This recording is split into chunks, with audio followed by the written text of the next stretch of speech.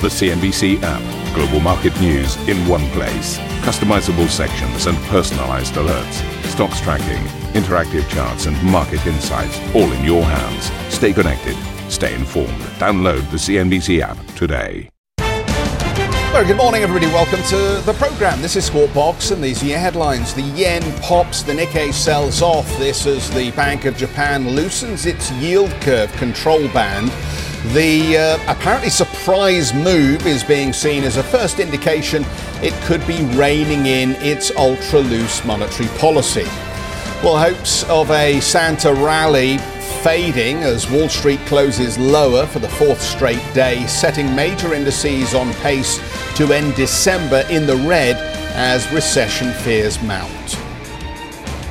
Shares in Meta slide after the EU charges the tech giant with breaching antitrust rules, opening the Facebook parent company up to a potential fine of almost $12 billion. And EU member states finally strike a deal on capping gas prices, agreeing a dynamic measure to come into effect from February. But the first cracks appear already, almost immediately, with Hungary hitting out at the agreement.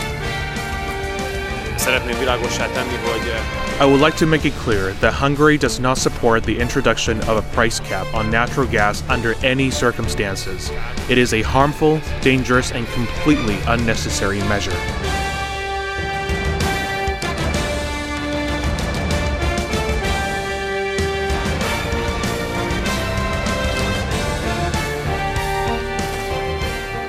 Morning, very good morning. Stunned and shocked this morning. Stunned and shocked.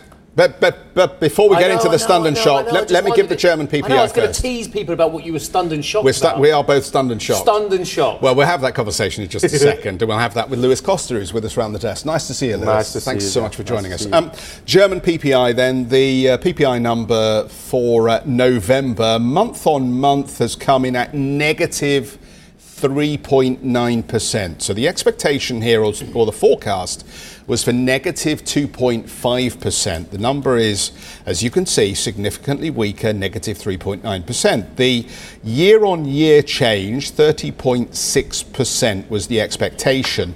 The number has come in at 28.2% as a result of that outsized month-on-month move. Lewis, since I've introduced you, I mean, we are looking here. Oh, I should mention you're with us from Citi. Your focus is primarily on the emerging space, but you, like us, are looking at any indication of a hastening decline in inflationary pressures here. And this PPI number in Germany will be seized upon as further evidence that we are actually seeing some of these price pressures come down quite quickly. Would you read those figures in those terms? Absolutely. We believe this is now a moment where I call the PPI impulse, or the influence of PPI in European, especially in Europe, right, given the energy shock we had 3-4 months ago. So this PPI impulse will be diminished. So there will be more PPI influence in European CPIs over the next 2-3 months. And then we'll see what happens with geopolitics. But there's a lot of reflux on the inflation environment now. And I do believe this is one of the reasons why we are now seeing this duration rally, why portfolio managers out of the sudden decided to stop paying rates and decided to receive rates, decided to buy some bonds, because their positioning was way too cautious in an environment where the CPI might decline a little bit. But let's be honest here, we are not talking about CPI going back to 2019 levels. It's a brand new regime. Cool. Should we move on to stunned and shocked? Because we'll talk about that. I mean, it's more interesting in German PPI. It's very ironic, isn't it? You wonder about the communication from the central banks here. We just had a Christine Lagarde, who I have never seen as hawkish before, ever. Never seen and talking about, this is not a bank that's going to pivot. This is not pivoting that you're seeing, blah, blah, blah, blah, blah. Ironically, that comes as we start to see some of these really significant shifts in the market's perception of perhaps where inflation is going. Shock and awe, surprise. We're surprised. Well, do you know what I'm surprised at? Are we surprised? And I'm shocked at is how shocked and surprised and stunned some of our peers in the industry are.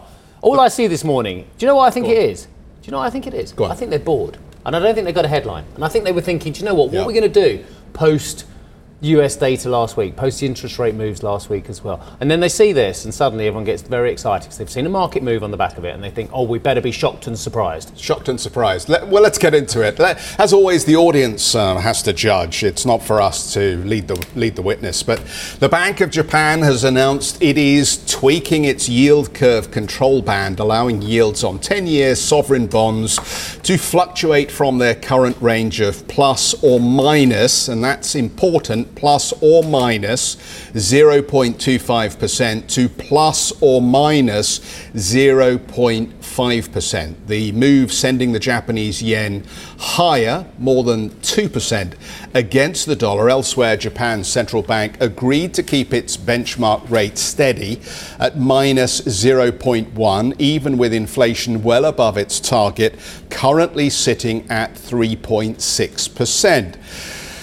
You can see here live pictures of Haruhiko Kuroda, the Bank of Japan governor, who will be leaving in April, speaking on the back of the move. He's basically stressing the loosening of the yield curve band should not be interpreted as a change in policy, adding policy could even be eased further if necessary. So what exactly is the correct interpretation of this widening of the band? Right, just be very careful, everybody, before you overinterpret. The Japanese have done something which looks extreme and the markets responded immediately. Can we get the JGBs up, actually? That's one thing I want to show. I think we saw a yield now bouncing up to 0.46% as well. So the market moved there, the equity markets moved as well. And I'll cover this in some detail. Now it's gone back down to 0.40.7 on the 10-year paper as well.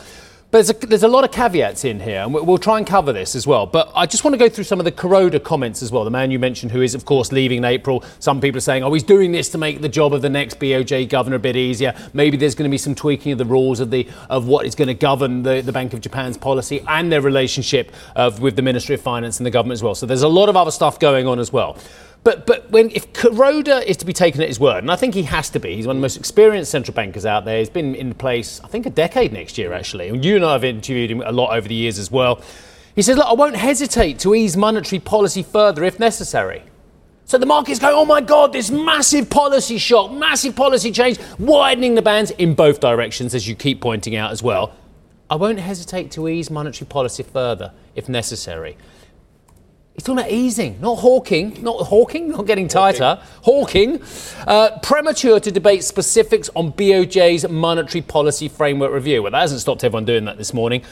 Strategies, tools for monetary easing exit should be discussed at policy meetings if achievement on inflation target nears as well. What is the inflation? Core inflation is about 3.6% at the moment, but it's the wages side of it over in Japan they're thinking about as well. Necessary to achieve 2% inflation target sustainably and in terms of tandem with wage growth. And that's the point, in tandem with wage growth as well, et cetera, et cetera. There's more of the same there, but I see nothing that says we are going to change our policy on interest rates as well. So there's that. And then there's the other point about the BOJ's, the markets it's covering, and we'll come to Lewis on this now as well.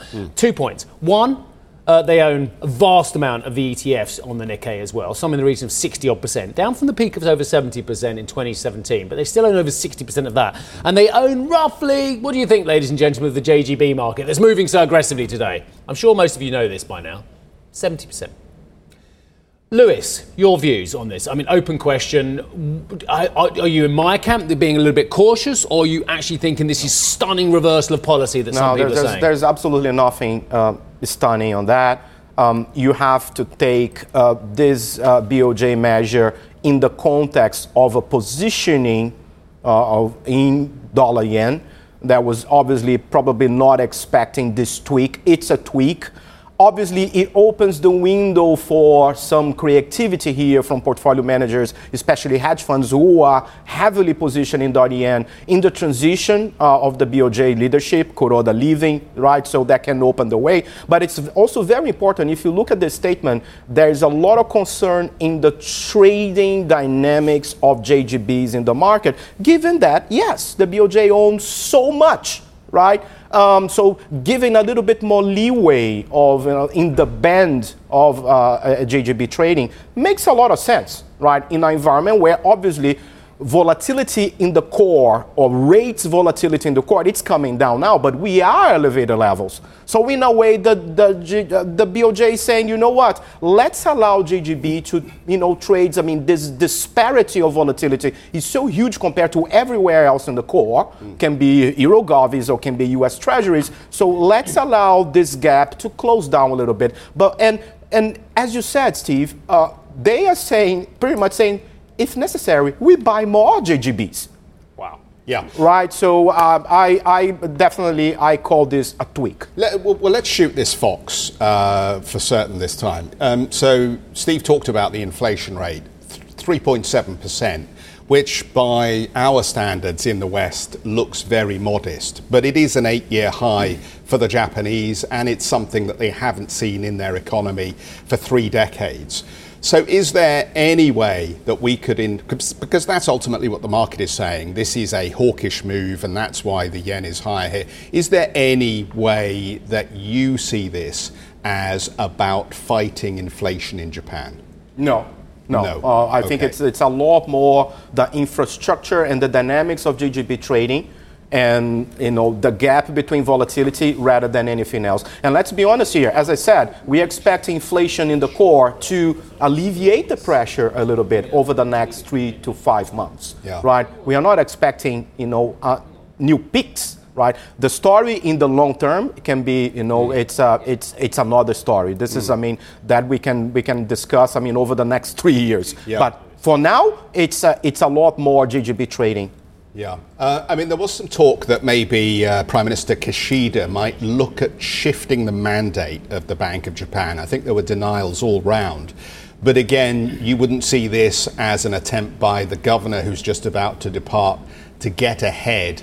But historically in Japan, as you know, there's been an ongoing spat between the BOJ and the Ministry of Finance. And at different times, that relationship has worsened and it's had consequences for policy, and sometimes it's improved. I wouldn't be surprised if some in the LDP are getting frustrated with the BOJ at this point and feel it's necessary to tweak the mandate. Look, criticism towards the BOJ will always exist, and especially now, and between now and April when Kuroda leaves, we are going to be bombarded with that, right? The BOJ is the pioneer of interventionism, and actually gave the headlights, to other central banks of the core, like ECB and Fed. But the fact of the matter here, over the next 2 years, we are going to debate a lot about inflation targets and the current stance of inflation and inflation expectations.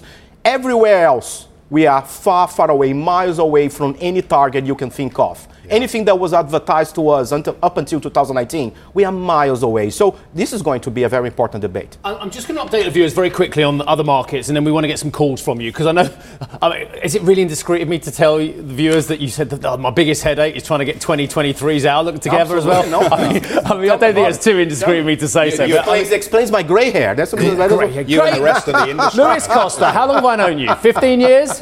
15 years? Don't talk to me about grey hair, mate. All right? I had long, brown, flowing locks when you first knew me.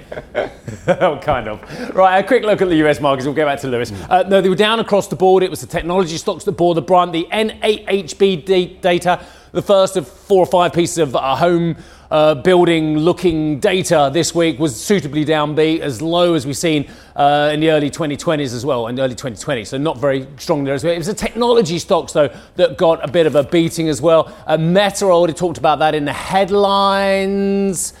Down 4% plus on the back of concerns about an EU investigation. The watchdog getting a bit more draconian there as well. Walt Disney, I'll come to this one, 4.77%.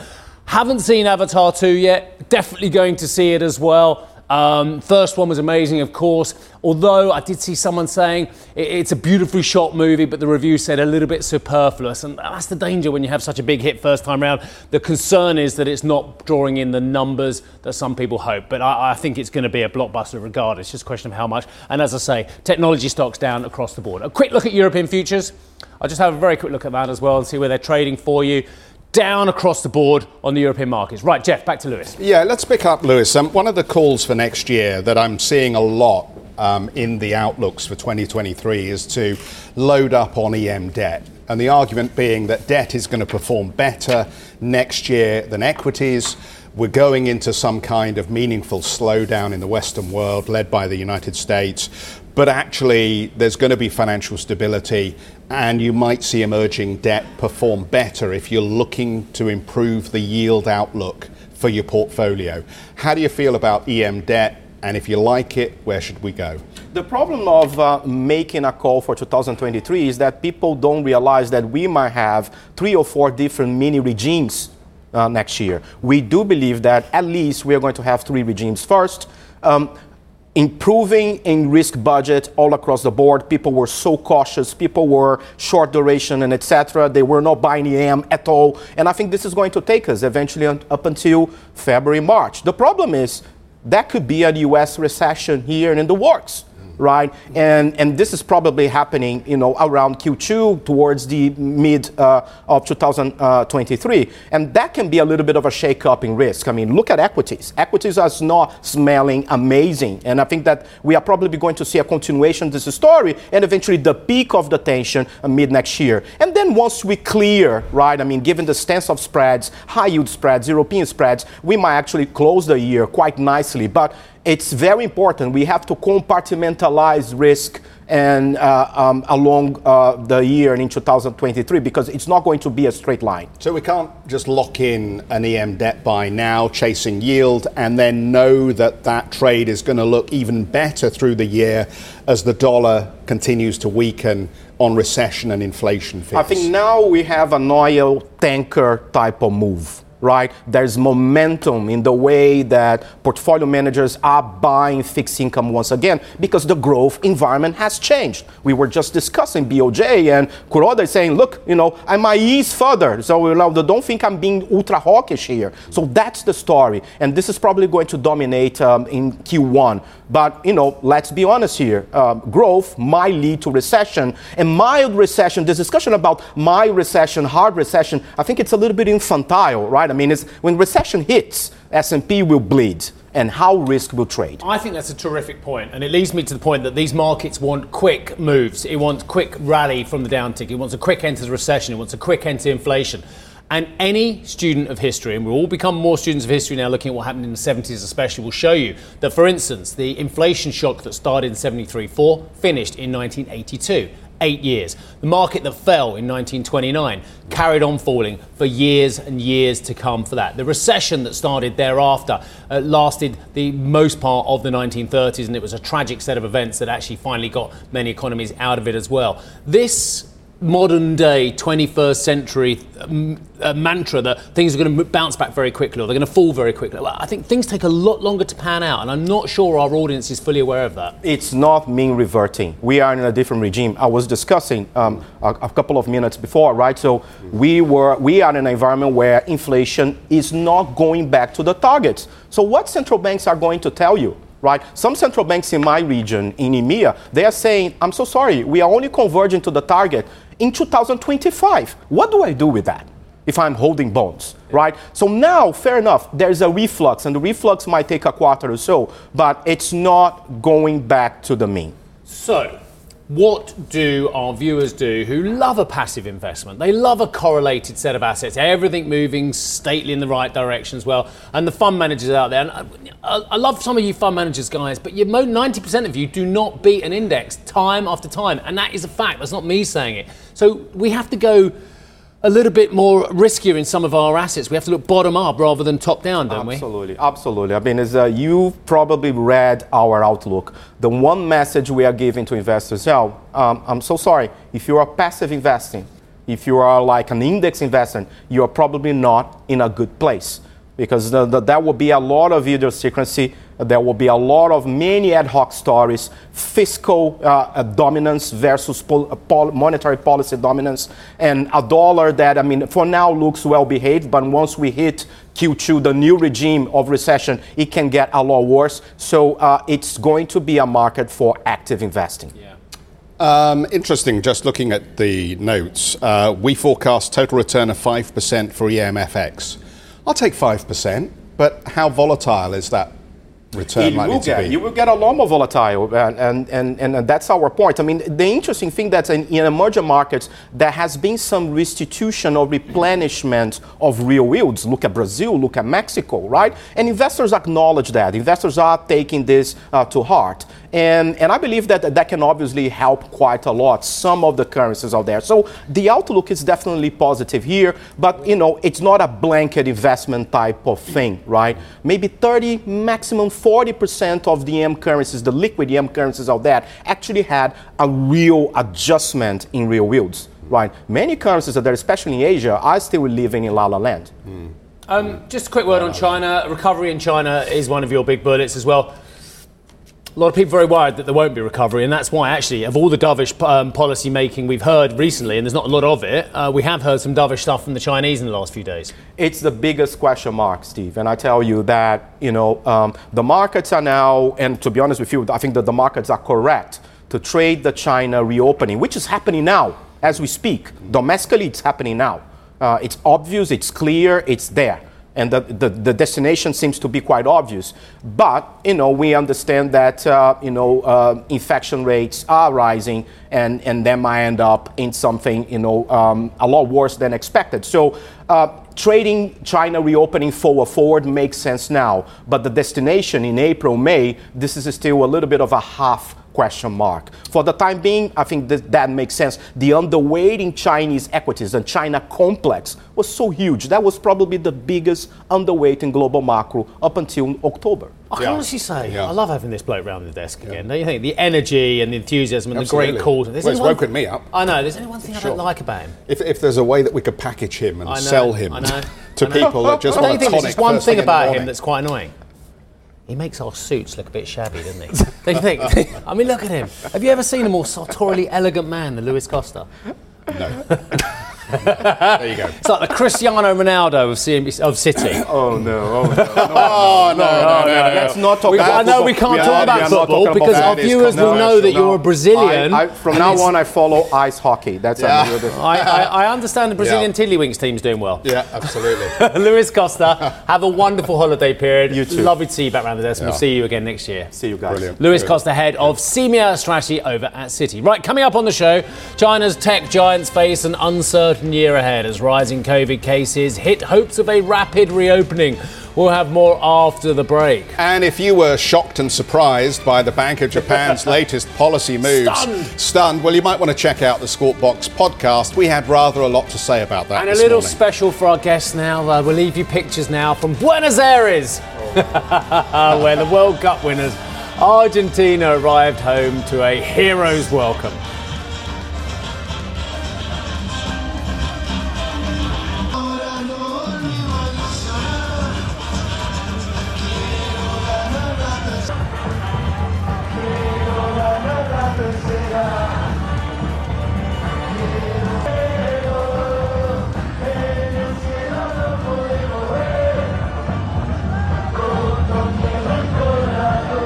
Ambition to me is about doing better. I think ambition creates a pathway. The best advice I can give to someone starting off a career is don't have a career, have lots of careers. Try loads of different things. Talk to people and put your ambition out there. I don't feel that I've hit peak ambition because it's a learning journey. CNBC is where ambition meets opportunity. What does living ambitiously mean to you? Hear it from our CNBC anchors, reporters, and global business leaders on CNBC.com.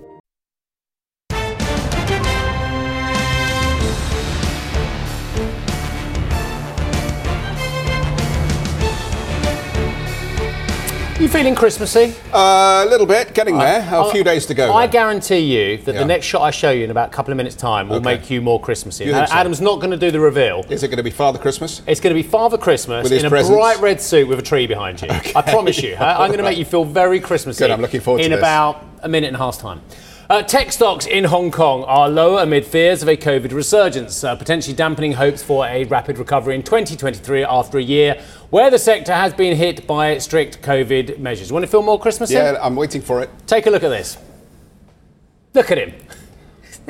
Oh, it's not Father Christmas. No, it's not. No, it's nearly. He's got his orange suit on. He's got his tree. He's got his tree. Yeah. Good morning. How are you? From the Essex Bureau. Guys. Good morning, Steve. Good morning, Jeff. I noticed trying to get festive. The Essex Bureau in full flow this season. We are in full flow. Well, we had Lewis to keep us going, but I noticed you're at a certain Essex Bureau, not the other Essex Bureau yet, the 2023 Essex Bureau. No, that's under refurbishment at the moment, and hopefully the grand opening of the new Essex Bureau will be some point next year. I won't tell the viewers what on earth I'm talking about, but safe to say, Mum's cooking is great. Anyway, carry on, Arjun. Yeah, and then, Mum's brought the Christmas tree out, ready for the shot today. So she's ready for that. But look, we're going to talk about China tech because it's been a pretty bruising year for the tech sector in China, for the tech companies. Regulatory pressure has continued, particularly on gaming, but in particular, COVID zero policy over in China, which has really hurt the economy, has weighed on areas like consumer spending and advertising, and that's hit companies like Alibaba and Tencent. So investors are wondering what happens next year, what are the expectations? Well, analysts are expecting some sort of recovery in terms of growth for some of these companies, which this year reported their slowest growth on record, but they are cautious. It won't be a V-shaped recovery, and that recovery is predicated really on three things. Firstly, how China exits this zero COVID approach. And certainly we've seen so far, it's a messy business. It's not very smooth. And that's really a concern going forward. Can China get this under control and reinvigorate the economy, which will ultimately help a lot of these tech companies over there? Secondly,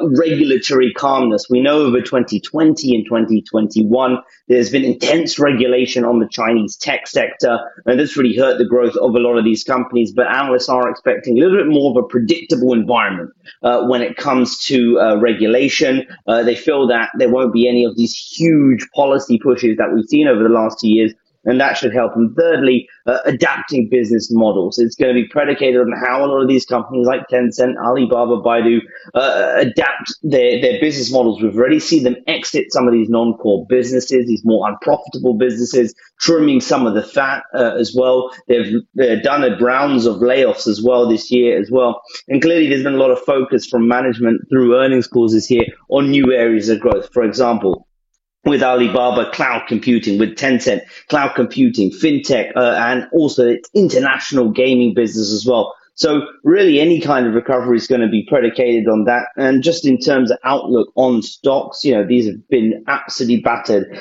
this year and as well. Now, a lot of analysts feel these are very cheap stocks comparative to global tech companies. Analysts at Jefferies say that Chinese tech companies are trading at about a 14 times 2023 PE versus 22 times for their global peers. And that could mean they make attractive investments if this recovery does take hold, guys. Thank you for listening to Squawk Box Europe Express. For more market-moving news, you can head to cnbc.com. Or join us again on the show with Jeff Cutmore, Steve Sedgwick and Karen Cho, weekdays on CNBC.